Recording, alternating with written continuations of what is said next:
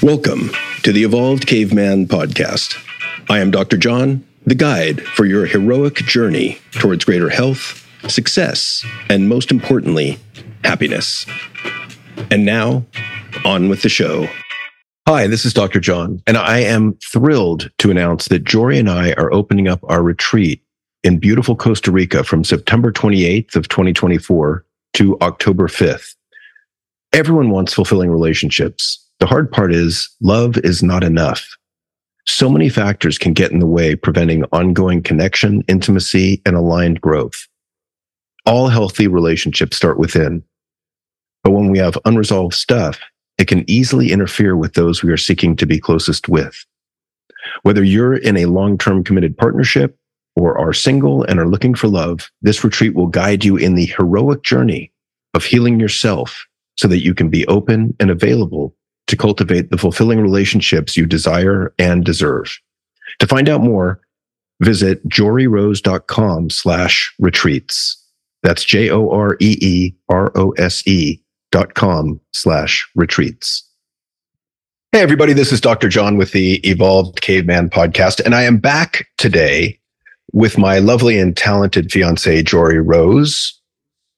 Hello. We are here to do another joint episode together because not only is this super fun for us and super important to share these tools, but we've gotten amazing feedback from that last episode that we did. And so we're committed to being more vulnerable, sharing more of what we've gone through so that way we can really help support other couples in strengthening their relationship. Yeah, the feedback has been somewhat overwhelming and incredibly positive. I just had a director of a VP of organizational development tell me that this was the first podcast episode he's ever listened to. He took notes on it. It was so important. And he was going immediately home to debrief with his girlfriend who had also listened to the podcast. And he was saying that it gives them language to put on what's going on in their relationship. So I think there's something really important and powerful here. And in this episode, we are going to go into some of the more important tools and practices that we did in order to heal ourselves after getting back together. Yeah, and these are things that I think we tried to do beforehand, but maybe didn't do to the extent that was effective for maintaining the strength of our relationship. And at the root of it was really being able, well, there were many things at the root of it, but I think foundationally, as we always say, believing change is possible. Because if we had gotten back together and thought, well, why even bother? It's just going to be the way that it always was. He's not going to change. She's not going to change. He's never been able to do this. She's always been this way. So let's talk a little bit about this, because you and I also, when we are working with couples and couples say to us, well, how do I know if I should stay in this relationship? We always talk about a growth mindset as being foundational in partnership. Well, and I think we got to drill down into that, making the conscious choice to believe change is possible. Because I think for me, I was like, oh yeah, change is possible. Oh yeah, I've got a growth mindset about relationship skills. But what I'm talking about in this in particular is getting really granular and looking at what are those specific behaviors that are causing trouble in the relationship that you need to take, or that I needed to take a look at and say, I haven't been able to change this in 50 plus years. I'm going to make a conscious decision to believe that I can change this with perseverance and effort. And the behavior that I was looking at in particular was that getting flooded and stonewalling when we were in disagreement. Mm-hmm. Because I had known that was a weakness of mine in relationship and had never had success in changing it. And then, I got into internal family systems, which for those of you who don't know, just briefly, it's, this belief that we're all a little bit multiple personality disordered, that we have a core personality, and then we have these parts that kind of circle around that core personality. And the parts are younger pieces of self that came into being due to trauma or difficulty or challenge at younger ages. And they come out at certain times to enact really old defensive strategies that no longer work. And so I remember driving down to LA by myself and listening to No Bad Parts by Dick Schwartz and really going through the exercises and having conversations with this part of me that would get flooded during disagreement, that would stonewall, that would shut down. And I remember, talking to a much younger part of me, maybe 6 or 7, who was saying, look, all I'm trying to do is protect you from getting hurt from women again. And I was like, oh yeah, that makes a lot of sense.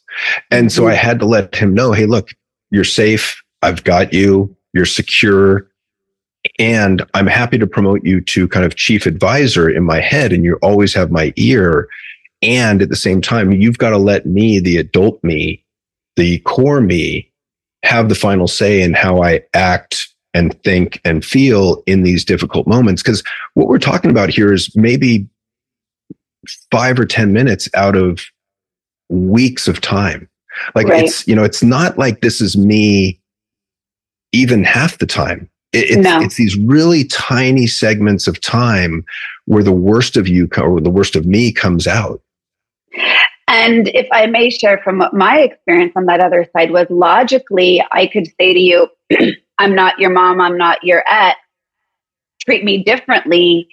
But it's not that logical, right? We're talking about emotionally embedded, for lack of a better word, trauma responses, right? We talked about my trauma response in our last episode of anxiety. And I think this was perhaps a trauma response for you. That shutdown was a self-protection, your brain saying, keep me safe. And it wasn't about me being logical of, hey, I'm not these other women in your life. Don't treat me as such. It was much deeper and embedded in that. And I remember once you started to share some of that IFS work with me, there were times, with your permission, in the middle of some not super deep disconnections, but I would try to say, hey, John, can I talk to the part of you that is shutting down right now? So, I know you guys listening are thinking, okay, well, you guys are 2 therapists, you guys can do this. And yet it's also a decision to shift the language and how you communicate during these moments. You don't have to be, trained and, be guiding others in this work. To just understand that this was a very valuable tool. And there were times where I could ask you, I remember one time in Costa Rica, when we were there over the summer, I said, hey, what's the part of you that's upset right now? And you were able to do that. And that was also helpful because now this was in an effort of connection as well as healing, as well as regulating yourself. And it changes the dynamics, right? Because it's no longer me that's the problem. It's a part of me that I can externalize. And so then it can be you and me against this other part in some way. Right. Because someone was telling me just last night at the men's monthly dinner that, as long as it's me and her against the world, we're fine. It's when one of us gets tired or worn down or stressed or, overwhelmed that the wheels kind of fall off. And I think that's true for all of us. Yeah. So that was a really big piece, but it started to give you the confidence of, wow, I actually can change this. And my guess is you only had to have a few experiences of seeing it showing up differently to then harness that and build upon that.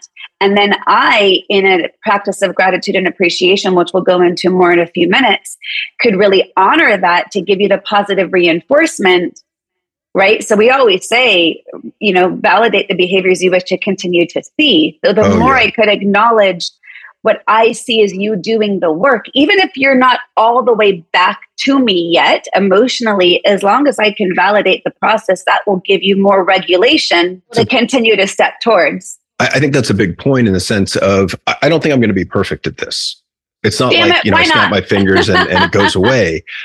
I think that I've gotten better at it. I think that the frequency with which it happens has gone down. I think the length of time that I'm stuck in that place is shorter and the intensity of it has come down. And so I'm always looking at that in terms of duration, intensity, frequency. And I think it's important to note that I'm not perfect at this. And I don't actually anticipate ever being perfect at it, but the goal is to become better at it. And so I look at the fact that the frequency with which this happens has gone down quite a bit.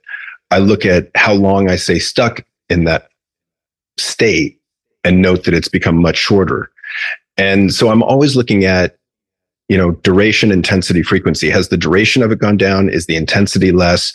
And does it happen less frequency? Because I think it's important, especially for partners, to note if you see improvement in any one of those areas, that's still improvement. Even if it's not the improvement you want to see, let's say, because most times we're looking at intensity, right? Well, he's still getting as angry as he was, but is it happening less frequently? Well, yeah, it's happening, once a month instead of once a week. Well, that's improvement.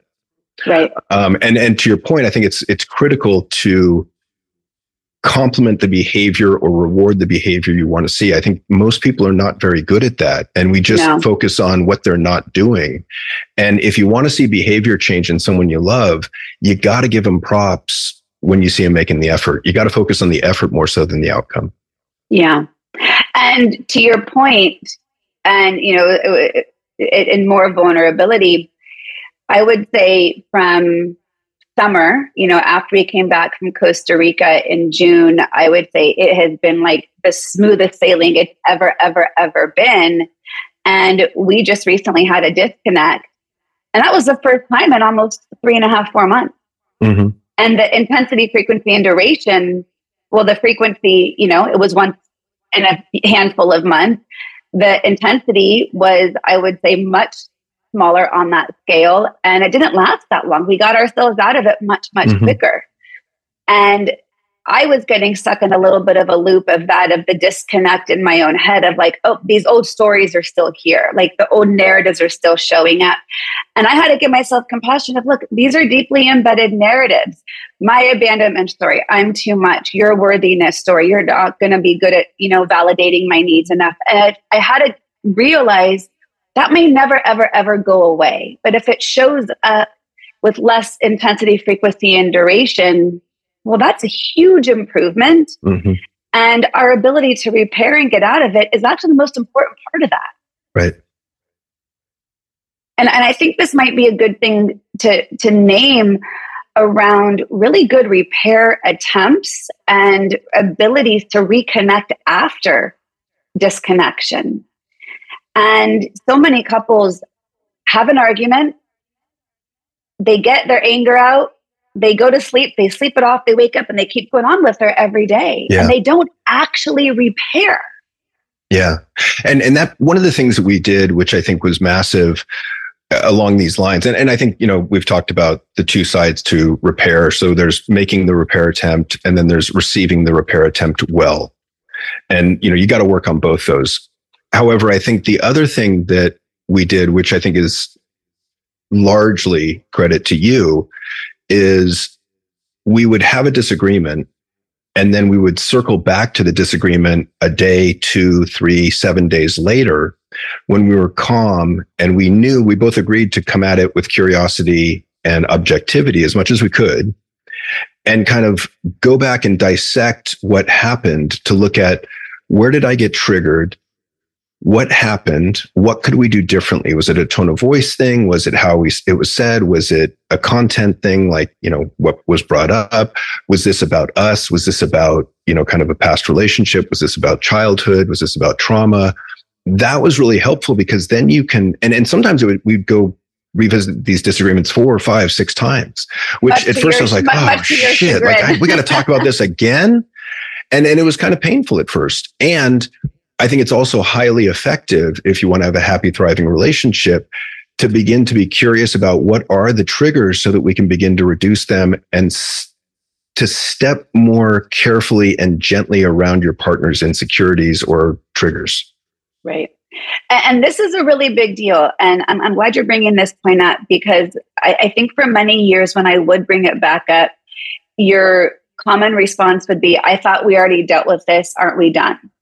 And if I'm not done, we're not done. Like that's fundamentally, if one of you is not feeling connected, the partnership is not going to feel connected. And so if you're that partner who doesn't like it when the other one continues to bring something up, assume positive intent. If you can assume that they're not here to rehash what you did wrong, but like you said, that curiosity and compassion, so we can understand what are the patterns that we keep getting stuck in. Because this is something I focus on a lot with clients. There's the details and there's the patterns. The details are what the fight was about, that's going to change every time, but we're likely repeating ongoing patterns. And that is what I'm curious about.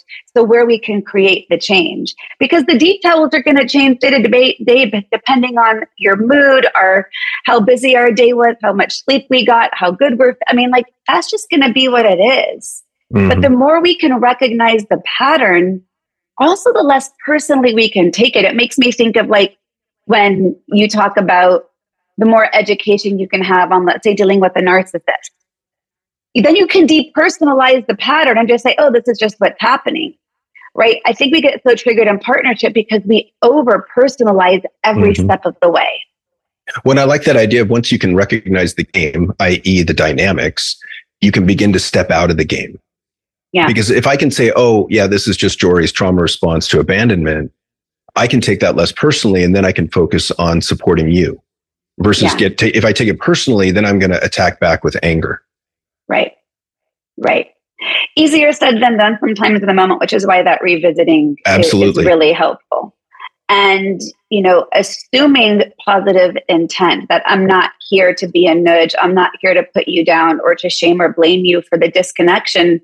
But remembering, hey, we're on the same team.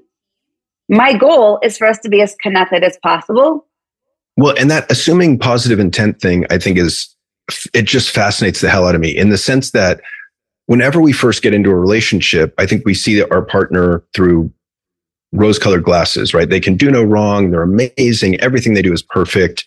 And over time, as those little hurts, resentments, annoyances add up and accumulate, that lens, my belief is, slowly goes from all positive to more negative, to mostly negative, and in some cases to all negative. And I think this is somewhat inevitable in most relationships, or it's common, let's put it that way. And so I think one of the things you can do about it is just be aware of the dynamic, and then have occasional conversations with your partner. So, hey, honey, I kind of get the feeling like we're getting into a little bit of pessimistic interpretations of each other's actions.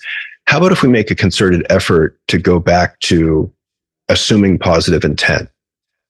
Because I'm not here to screw you. I'm not here to make your life harder. I'm trying to help out, but it just doesn't feel like it's being interpreted that way. And the classic example we have is, the client that brought flowers home to his wife, and the wife was so negative and pessimistic. She was like, why the hell did you bring home flowers? I hate flowers. They're just going to die. What a waste of money. And you're like, ooh, when you get to that point, you're in trouble. Yeah.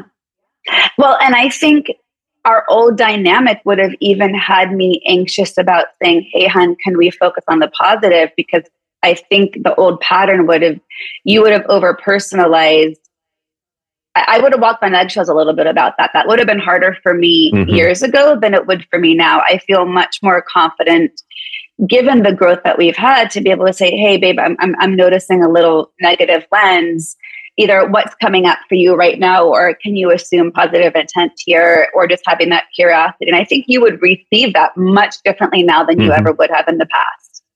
Yeah. So that believing positive change is possible. And I just want to ask you one question, because for some couples who really want to believe change is possible, and outside of doing psychedelics to rewire your brain, is it, for you, was it as simple as, well, I don't want to lose Jory. I've never had a big enough motivation to believe this change is possible. What really was it for you that made that decision? Was it me as the motivation after being out there and dating a bit, recognizing, wow, I really don't want to lose her?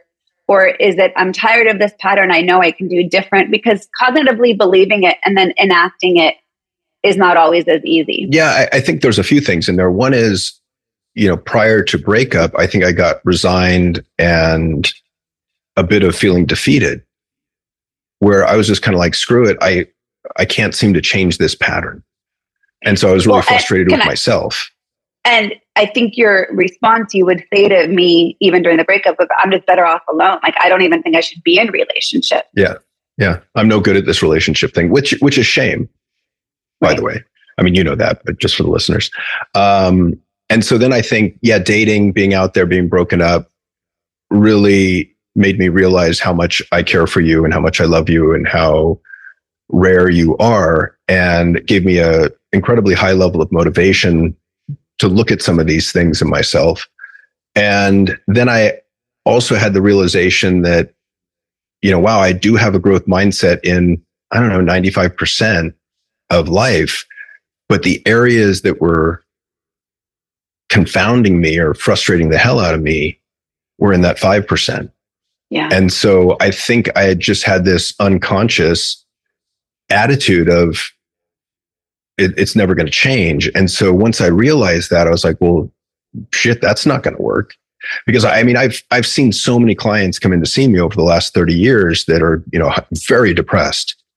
And they're like, I need help. But then they're like, well, nope, won't work for me. Doesn't work. Tried it. Nope, that works for other people, not for me. And their conviction that nothing will help, their conviction that nothing can change ensures that no change will happen. Versus if you believe change is possible, I'm pretty sure we can find a way to make change possible. And so I just had to realize at a very tiny, specific, granular level that I was holding on to that belief about these one or two particular behaviors. Yeah. And I want to thank you for that, just, the personal piece to it. And for you listening, if you're in that relationship believing you can't change, but you also aren't convinced you're fighting for the partner you have, I would just advise, go with the belief change is possible, even if you aren't certain about this partner, because that's going to help no matter what. Yeah. Whether you're fighting for this relationship or you're going to move on to the next one, I do believe a big piece of that, and this isn't just my ego or my pride, I do believe a big piece of that was about me. You realize, oh shit, I don't want to lose her. And I'm motivated to keep her. And ideally, you would have come to that conclusion no matter what, so that you can get out of a pattern that you had never been otherwise able to get out of. So it's a good mindset to adopt, even if you aren't certain about the partner you currently have, if you're in question about that. Yeah. And I think the other part that enters into this, and not so much for us, but I think in general for couples that I see or that we see, is this concept of anger. And I say this, I'm going to say mostly for the men, but it's not just men. That to the extent we get stuck in that anger dynamic, especially in a partnership, we are externalizing all blame onto our partner. And we are completely cutting ourselves off from the possibility of introspection and change. And so, one of the first steps is really getting past that anger to look at, what's my part in this? What am I responsible for? What's the work that I need to do? Because, we've worked with a lot of men and women, or husbands and wives. And I think in general, the women are more open to work, open to growth, open to learning relationship skills. And I think that's partly it's about how women are socialized versus men.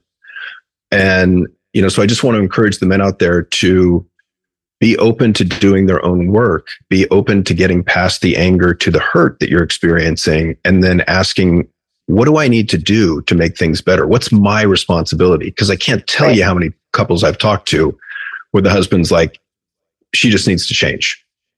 Yeah. I want to bring up one thing, and I just pulled up a document that I want to share a little bit of, because I don't want to spend too long, because I want to get back to more what you and I did, but I think this is a really important component to add on to the anger piece. And one of the things that we always get curious about is depression underlying that? And what I wanted to share is that depression looks different in men and women, and not everyone recognizes that, because many people think depression just looks the same, which is sad, no motivation, curled up and just hopeless and helpless. And yes, that may be true, but we also know through research that it's going to be different in men and women. And this is another level of curiosity, which is some of that male dynamic is that externalization of blame, more irritable, more suspicious, or feeling attacked or overreact. Or as women, so men kind of turn that outward. And when women are feeling this, they turn it inward, more self-blame, sad, tearful, sleep more, whereas the men might have, trouble sleeping, withdrawing. She might feel slowed down or more anxiety. So I think it's an important component to add, that if there is anger or if there's other factors coming up that are getting in the way of the relationship, it's always a good question to say, hey, what's underneath that? Because it might not just be, on the surface level of anger. Thank you for bringing that up, because I think when I look at men and I see irritability, impatience, externalization of blame, rigid thinking, I'm wondering, I wonder if there's a degree of depression there. Yeah. At this point in my career.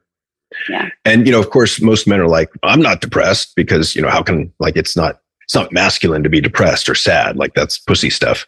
But, the truth is that we are human as well as male. And so we're going to feel everything on the emotional spectrum. We're just trying to suppress it and hide from it, generally because of how we're socialized. Yeah. So thank you so much for believing that change was possible.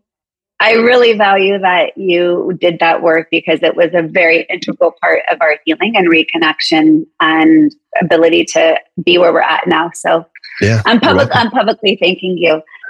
Moving on to some of the other things that we did that were really necessary. Let's go to the titillating one. Okay.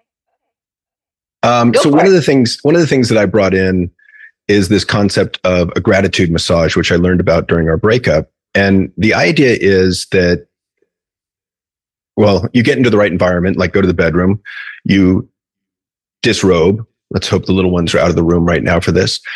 But you get naked, and one partner lays face down on the bed. The other partner proceeds to give them a massage on the back, for 10 minutes, while coming up with every compliment and every reason to be grateful that they are grateful for having their partner in their life. And then you flip over and you do another 10 minutes, and then you trade, and you see how long you can go.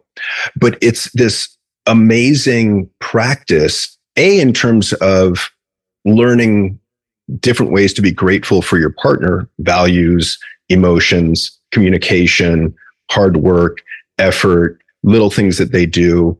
And it's a practice in taking in the good, which we can get to a little bit later. Yeah. How was that exercise for you? Oh, it was amazing on a variety of levels. I mean, number one, anytime, you're going to offer up massage, I'm game. What hits your two, top love languages as well, touch and words of affirmation. Like massage specifically is a high level of, on the physical touch scale. But to be able to pair loving touch with loving words, and to get out of any negative mindset thinking, does he really mean this? Is he just saying this? Does he just want sex? That's not what I would think, but I think it could be easy for some people to have barriers to receive it. So you're also pairing relaxation techniques. It's going to inherently slow you down. For couples who might have trouble with intimacy, this is a great entree into that without forcing, or not forcing, but expecting sex to come next. Well, you can also do it clothed if you want, but that's that's less fun. I know. And I absolutely loved this, because there was so much focus on the negative for so long that this was an intentional space to focus on the good. Mm-hmm. And oftentimes when we're giving compliments to someone, the habitual response is to just immediately reciprocate, right? And say, oh, I love you too, or, oh, I appreciate that and what you did. But to be able to just shut up and listen and receive, it's a practice at times. Yeah, to practice taking the compliment into your heart, to realize that people are better at spotting our positive traits than we are ourselves most times. And so deciding to believe that the compliments are sincere and true, and then letting those compliments sit inside of you and fill you up, that takes practice. It could take years. That's all from Rick Hansen, right? Taking in the good. And that's great shit. It's really good. And to make it a little bit more titillating, I even know early on in our relationship, it was a practice for each of us just to receive things sexually without immediately reciprocating. Mm-hmm. And if you're listening and be like, well, why should I just sit there and receive? Isn't that selfish? No. Like it's actually a gift to your own self to be present and allow to take in what your partner's offering to you, whether that's words or touch, a sexual act, an act of service, and to not feel the need to immediately dismiss it through reciprocity. Well, it's an act of love and adoration and worship at some level. Yeah. And so to be able to take it in and be grateful for what it is, that's a practice. It took us some work. Yeah. So the gratitude it's amazing massage, to be, highly, highly recommend. Thank you for that. One of the things that, had gotten in our way was we just didn't have enough time together. Mm. And, I know our and there's reasons for that too. Right. And, part of our, challenge of not living together post-divorce with kids, where we've got, the majority of our custody of each of our kids and always having put our kids first, was really beneficial for many years. And then it kind of became more problematic over time. And during our recovery after breakup, we made a commitment to see each other every day. Mm-hmm.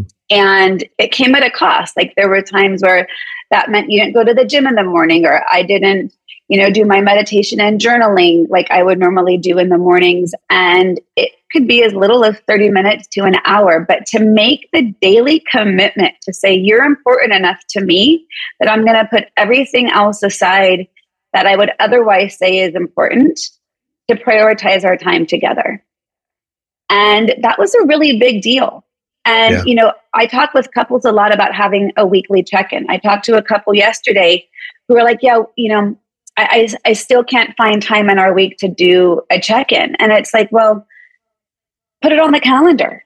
And I say this all the time to couples, and they're like, well, that's not sexy. That feels weird. I said, well, but having it on the calendar is a acknowledgement that you are prioritizing time with your partner above everything else. You schedule everything else in your day. Why wouldn't you schedule time with the person who you say is the most important thing to you? Mm-hmm. And that was a really huge offering. And I think you needed to see that from me, especially. Mm-hmm. It was really helpful to me. In what ways? I mean, I could assume, but why don't you share what was helpful I had played, so we're both single parents, which is a phrase that I hate, but it's true. And I think things changed when I got my daughter 100% of the time, which I would never do anything differently. I think that's been amazing. I supported you her. 1,000%. Yeah. Absolutely. And it also put a strain on our relationship. It meant we couldn't do sleepovers much at all. We didn't really have time for each other. You've got your girls 80% of the time plus. And we had decided early on in our relationship that the kids were number one and we were number two. And that made sense to me. And over time, I think it became more and more difficult for me because I was okay being a close number two, but over time I felt like I was a distant number two. And I felt less and less important. I felt less and less of a priority. And over time, again, just got kind of resigned. Yeah. And I wasn't able to hear that openly. I would get defensive around that when you would share that. And it was hard because we're talking about our values, right? So It was a conflict in values. And oftentimes when we have top values, we can't have both be the number one, right? There's only one thing you can do at a time. And that was really, really hard for me. And so I apologize. I wasn't always able to hear that when you would share that. And I also realized, okay, now my kids are old enough where I don't need to have them number one all the time. And let me tell you, they didn't necessarily take that very well. And, for the first time ever, it put a strain on some of my relationships with my girls in that they saw me prioritizing you. And of course, it was after breakup. Well, and having a boundary, and there was layers to it that they were also hurt from our breakup and didn't understand what we were going through. So I have compassion for their confusion as well. And I also was like, shit, I'm not going to lose him. Whatever I need to do to let him know, not just tell him, but show him he's my priority. And if he's hurting in this, my defensiveness around the justification for my actions is not compassionate listening and acknowledgement. And so I made that commitment. And I think there was 30 days in a row that we saw each other. And I'll be honest, it was also 30 straight days of sex. And the majority of that was also me coming to your place. And I felt like I was making more of the effort a little bit of me coming to you. But I also needed to show you, you're my priority. And that was huge for me. And when we're together, we're going to connect. And it's, even if it's outside of the sex, but, it was just a matter of creating the space to show and not tell what is my highest value right now. And this would have been different, obviously, had the kids been 10 years old and not, 19 years old and 17 years old. And so there's an age appropriateness that I felt the ability to make that shift. But, the other thing, if you're listening and you're like, well, and this isn't just for divorced couples who are dating post-divorce, but like married couples don't have time for each other. So if I could make an hour of my day to drive 10 minutes each direction to John's and deprioritize other top values in my life, and in that have the ability to connect emotionally, spiritually, mentally, and then physically, look what that did for us. Yeah, so just imagine if you gave that time to your partner on a regular basis, because everyone's like, I don't have time. Great, make the time. If it's a priority, you make the time. Yeah, and that could be date nights. It could be having lunch. It could be writing notes to your partner. It can be leaving Post-its on the bathroom mirror. Like, get creative. I once saw someone, I think it was a coach I follow online or something, say, if Oprah called and said, hey, I have a spot for you tomorrow on my show, can you be here? You would drop everything to go land on yourself on Oprah's couch. So if you would drop everything to land on Oprah's couch, you can drop a lot to sit next to your partner for, even if it's 5 or 10 minutes a day. So I'm really grateful that I made that commitment, and I'm so grateful that it meant so much to you to show me as well. taking action. And, I think one of the things that in some of those times we would do that was really helpful was we would have check-ins with each other. And my favorite way to do this was to ask the question, how did I make you feel loved this week? And what could I have done to make you feel more loved? And I've had clients who are like, you ask that every week when I share this with them. And this is actually much easier than it sounds. But for some people that became really overwhelming as a thought as I would share that. But something really beautiful happened in which in the beginning, when we would do these check-ins, we still had comments around, how could I make you feel more loved? There was actual feedback there. Like we were still working on and working through what we both needed. And there was safety in that container to share. Hey, here's what would make me feel more loved this week. And then we got so good at giving that feedback and then making that change. It's been weeks since we've had a response of, I could have felt more loved this week by you doing X, Y, or Z. One, the other thing I loved about that is by asking the question, how did I make you feel loved this week? And sometimes that would happen several times a week, the question. But it's, again, a chance and an opportunity to practice gratitude and appreciation for what you were doing in a variety of areas of life, whether it was for me or for your daughters or at work. Yeah. And I think that's a really good practice, just to help to train our minds to focus on the positive, since we know we all have a negativity bias. And without training, we naturally overfocus on the negative. We got to find a way to counter that. It's just not helpful in relationship. Yeah. Yeah, that was big. I love doing those check-ins. I think it's fantastic. And I think it's really vulnerable for a lot of people. And they don't necessarily have the language to do it. So, if you're listening and you're like, wow, that feels really big, my partner and I are far from that. Well, then start small, build to that. And maybe you can start with the little things. I mean, thank you for emptying the dishwasher. That gratitude and appreciation can extend far beyond what you actually realize. As we talk about with our clients, most couples don't do this. I like the idea of making a game out of it. So can you catch your partner doing the smallest thing possible and thank them for it? Or what's the smallest thing you can catch or pick up? And part of it's training yourself to be aware and seeing what they are doing that's good. So I'll give you a real-time gratitude that I haven't shared with you yet because I actually forgot. So yesterday you came over and when you parked outside, you pulled in the garbage can. Thank you so much for that.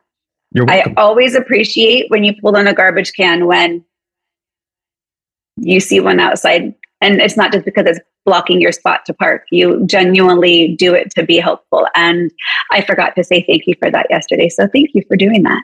You are welcome. So one of the things that, I used to get frustrated with you about is when I would give you a compliment and you couldn't take it in. And I would say, thanks. Yeah. And that used to bug me.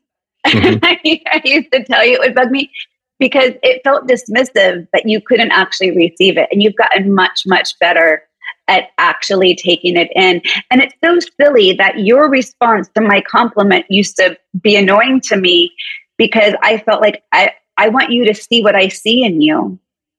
But I think once you were able to get out of some of those shame stories, you were actually able to see it. Mm-hmm. And, I think a lot of this has to do with just in general and kind of commenting on relationships. I was thinking as we were preparing for this about complacency and how I believe complacency in relationship is kind of the silent killer of relationships. That as soon as we become complacent, as soon as we get into that hedonic treadmill or taking our partner for granted and just assuming that they're going to be there today, tomorrow, and down the road because we're married, is the death knell of relationship. I think, we've got to understand just how important your relationship is. It's if not the foundational pillar of a happy, thriving life. Yeah. Because if your relationship at home is fucked up, nothing else in your life is going to be going well. No. Because that's going to be weighing on you every step of the day. And so it's really just realizing how important that relationship is and resolving to work on it, to put positive deposits into the bank account, so to speak, and to get better at communicating around it. Yeah.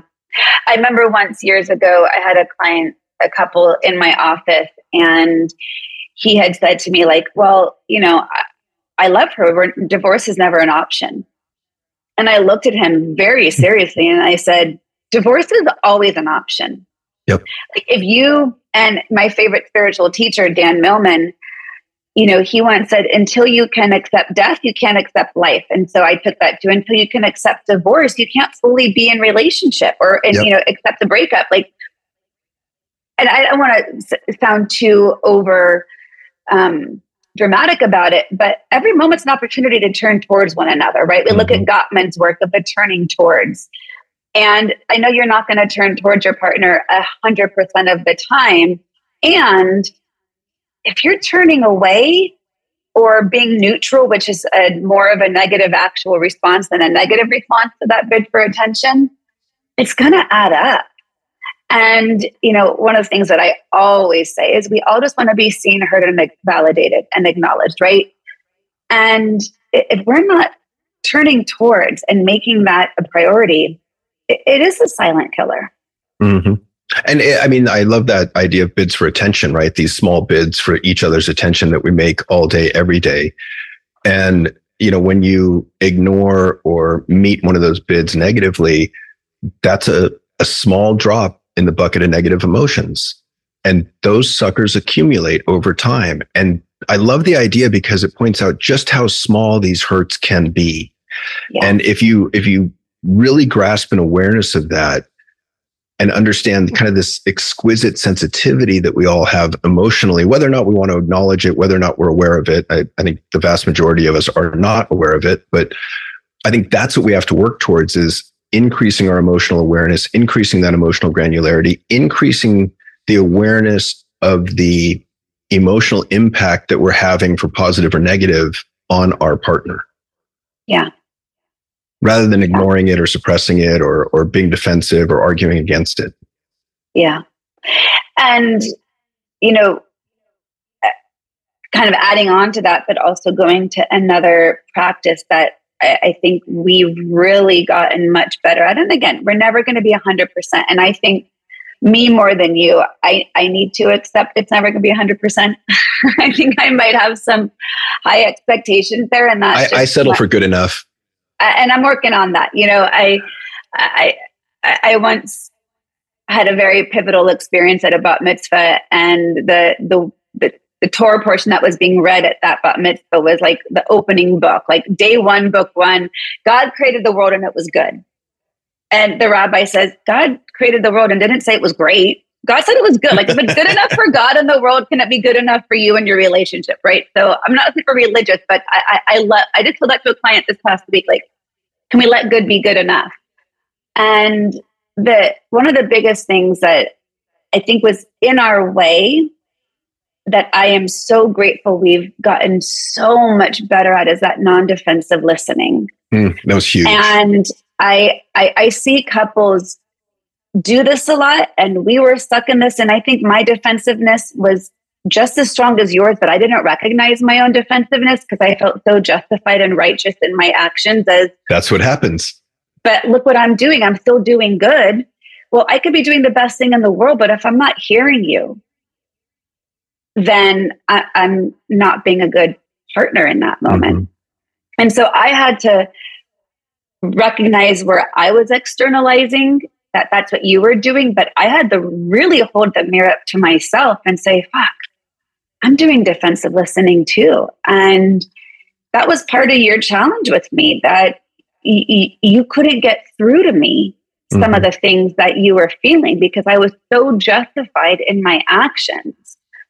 And again, I apologize for how long I was unable to hear that. And I think we've both done much, much better in that non-defensive listening. Yeah, I accept your apology, and I apologize for my own defensive listening. And I think, the non-defensive listening is pretty amazing because, if we consider that 2/3 of issues in relationship are unresolvable, then the best we can do with those issues is merely to make sure our partner feels heard, seen, and validated.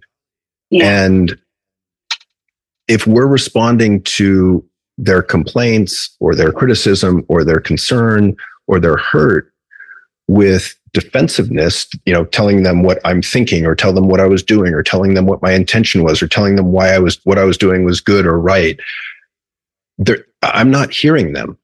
I'm not hearing that person. And so it really, I think we're still practicing this, we're still learning this, but when there were several times where you got angry at me and I didn't respond, I simply listened. And at the end, and I think I probably validated too and said, I can see where that would make you really angry. And then at the end said, thank you for sharing your anger with me. Yeah. And it's the feeling that you get after being heard non-defensively. It's a weight lifted off your heart. Yeah. Is the best way I can put it. It's huge. It's really huge.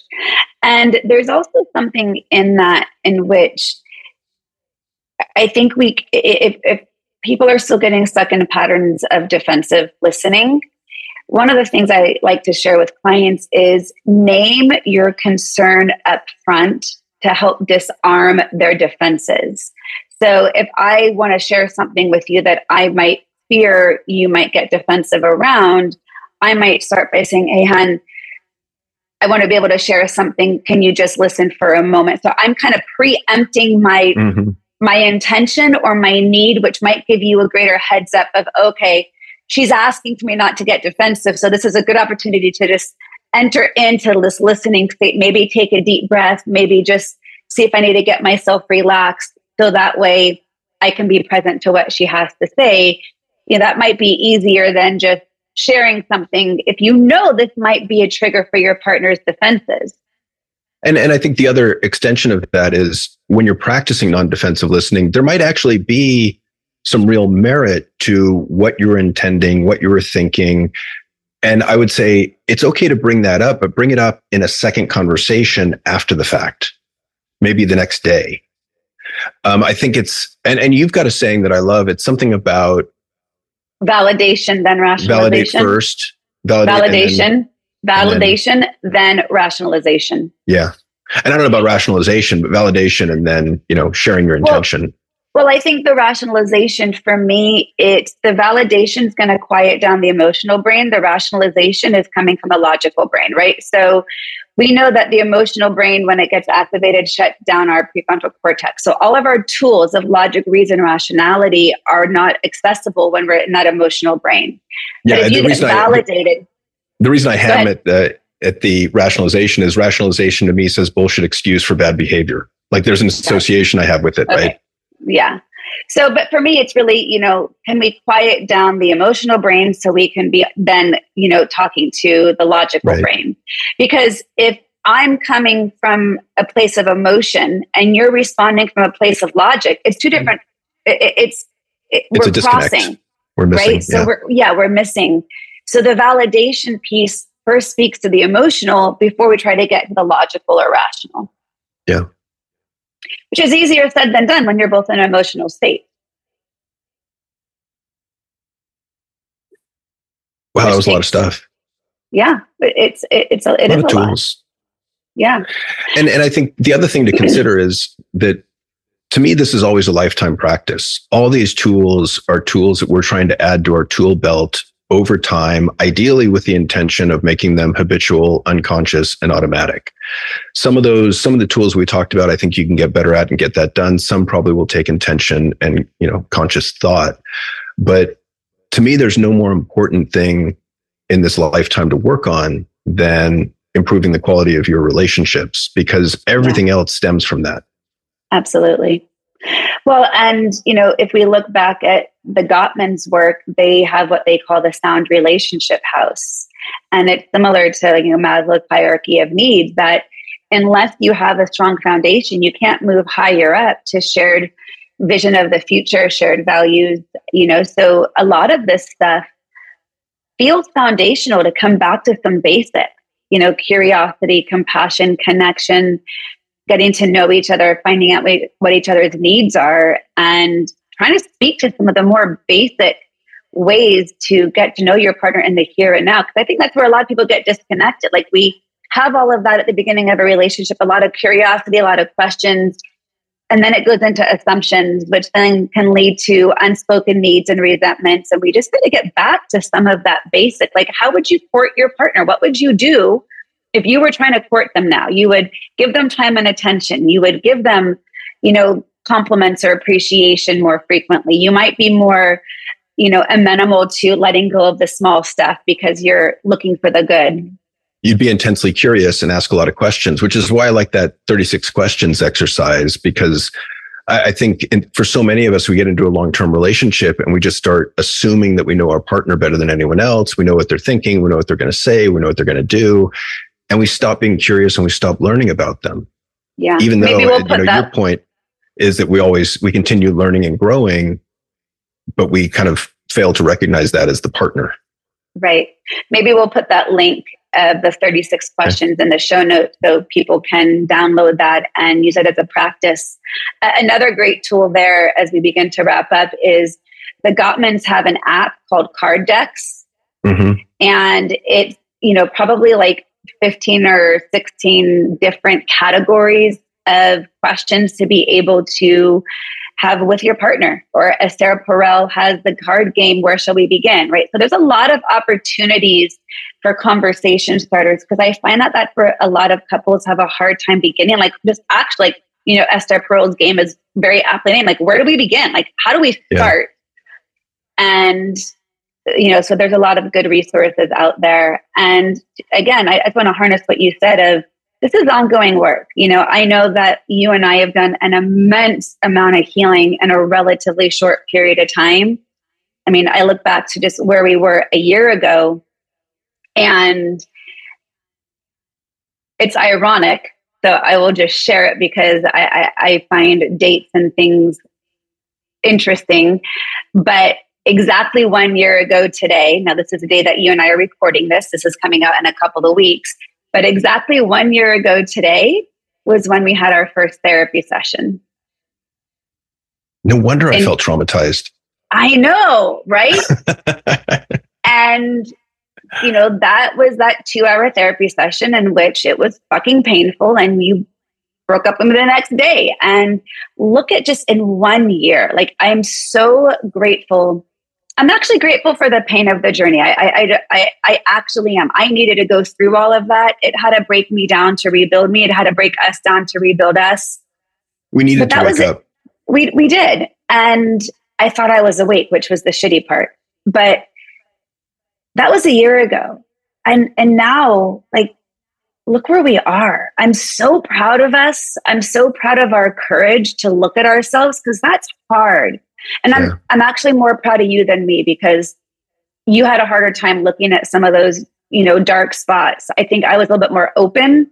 I didn't see them as well, but I wasn't as afraid to look at them. And your courage to look at them and to overcome them, I'm just incredibly, incredibly proud and grateful. And we've come a long way, baby. Thank you. Yeah. And I think it feels so good to be here now. And I think, the breakup was a great reminder of just how important you are to me, and how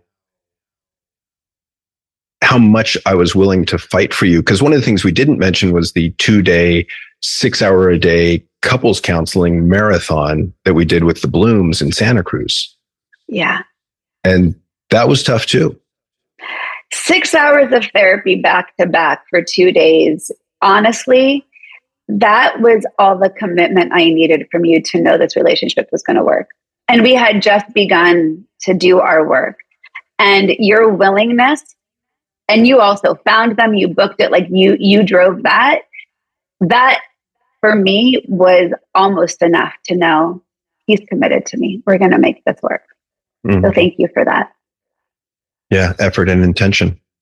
And the day that this episode comes out, we will be in Africa with our therapist, Charlie and Linda Bloom, on an amazing adventure. So, our story will continue, and we'll share more about that, I'm sure, in another episode. Oh, I can't wait.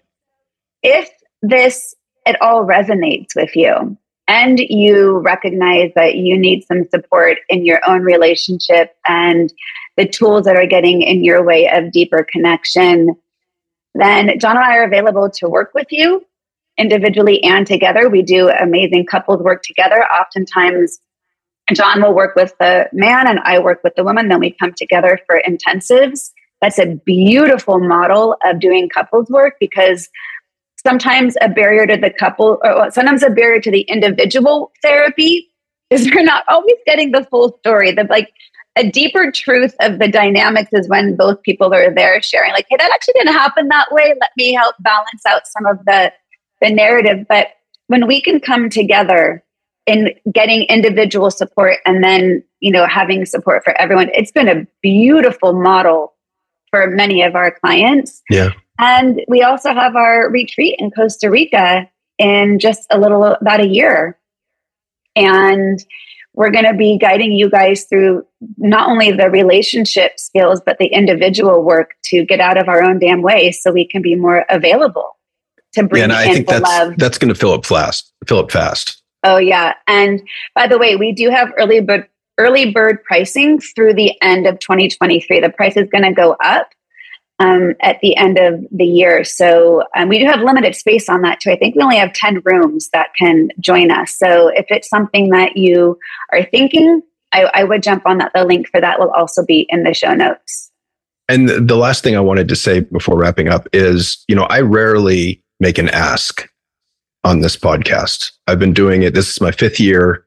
I've done 200 episodes. Jory's done over 200 episodes.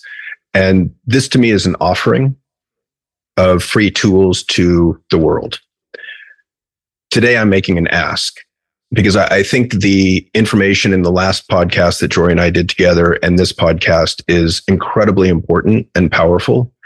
So if this resonated with you, if you found this useful or powerful or helpful, please, please, please share it. Yeah. Tell other people about the podcasts. I really think we're offering some incredible value here, and it needs to get out to a wider audience. Absolutely. Yeah. Give a rating, a review, a share. And we've also gotten the feedback that this is different than just people out there doing relationship podcasts and tools, because there's a lot of resources out there for relationship skills, but the vulnerability that we bring, that this is our own experience combined with our professional, tool set, that our vulnerability, I know, is making a difference. And I I love being vulnerable. That was sarcasm. An eye roll. But yeah, thank you in advance for sharing this, because we really are here to not only heal ourselves, but John and I have very deep intention to heal others. And we feel in very much aligned purpose that, our relationship is not only the most important thing to us, but that we have purpose here together, and we're living that purpose and sharing us with you. And so is that it for you? That's it for me for now. That's it for me. So thank you very much for tuning into this episode of Journey Forward with Jory Rose, and to the Evolved Caveman. Thanks so much, everyone. Take care and be well. And thank you, love. I love you very much. I love you too. And we'll see you next time. Thank you for listening to the Evolved Caveman podcast. If you like what you've heard, support us by subscribing, leaving reviews, and sharing the podcast with friends and colleagues.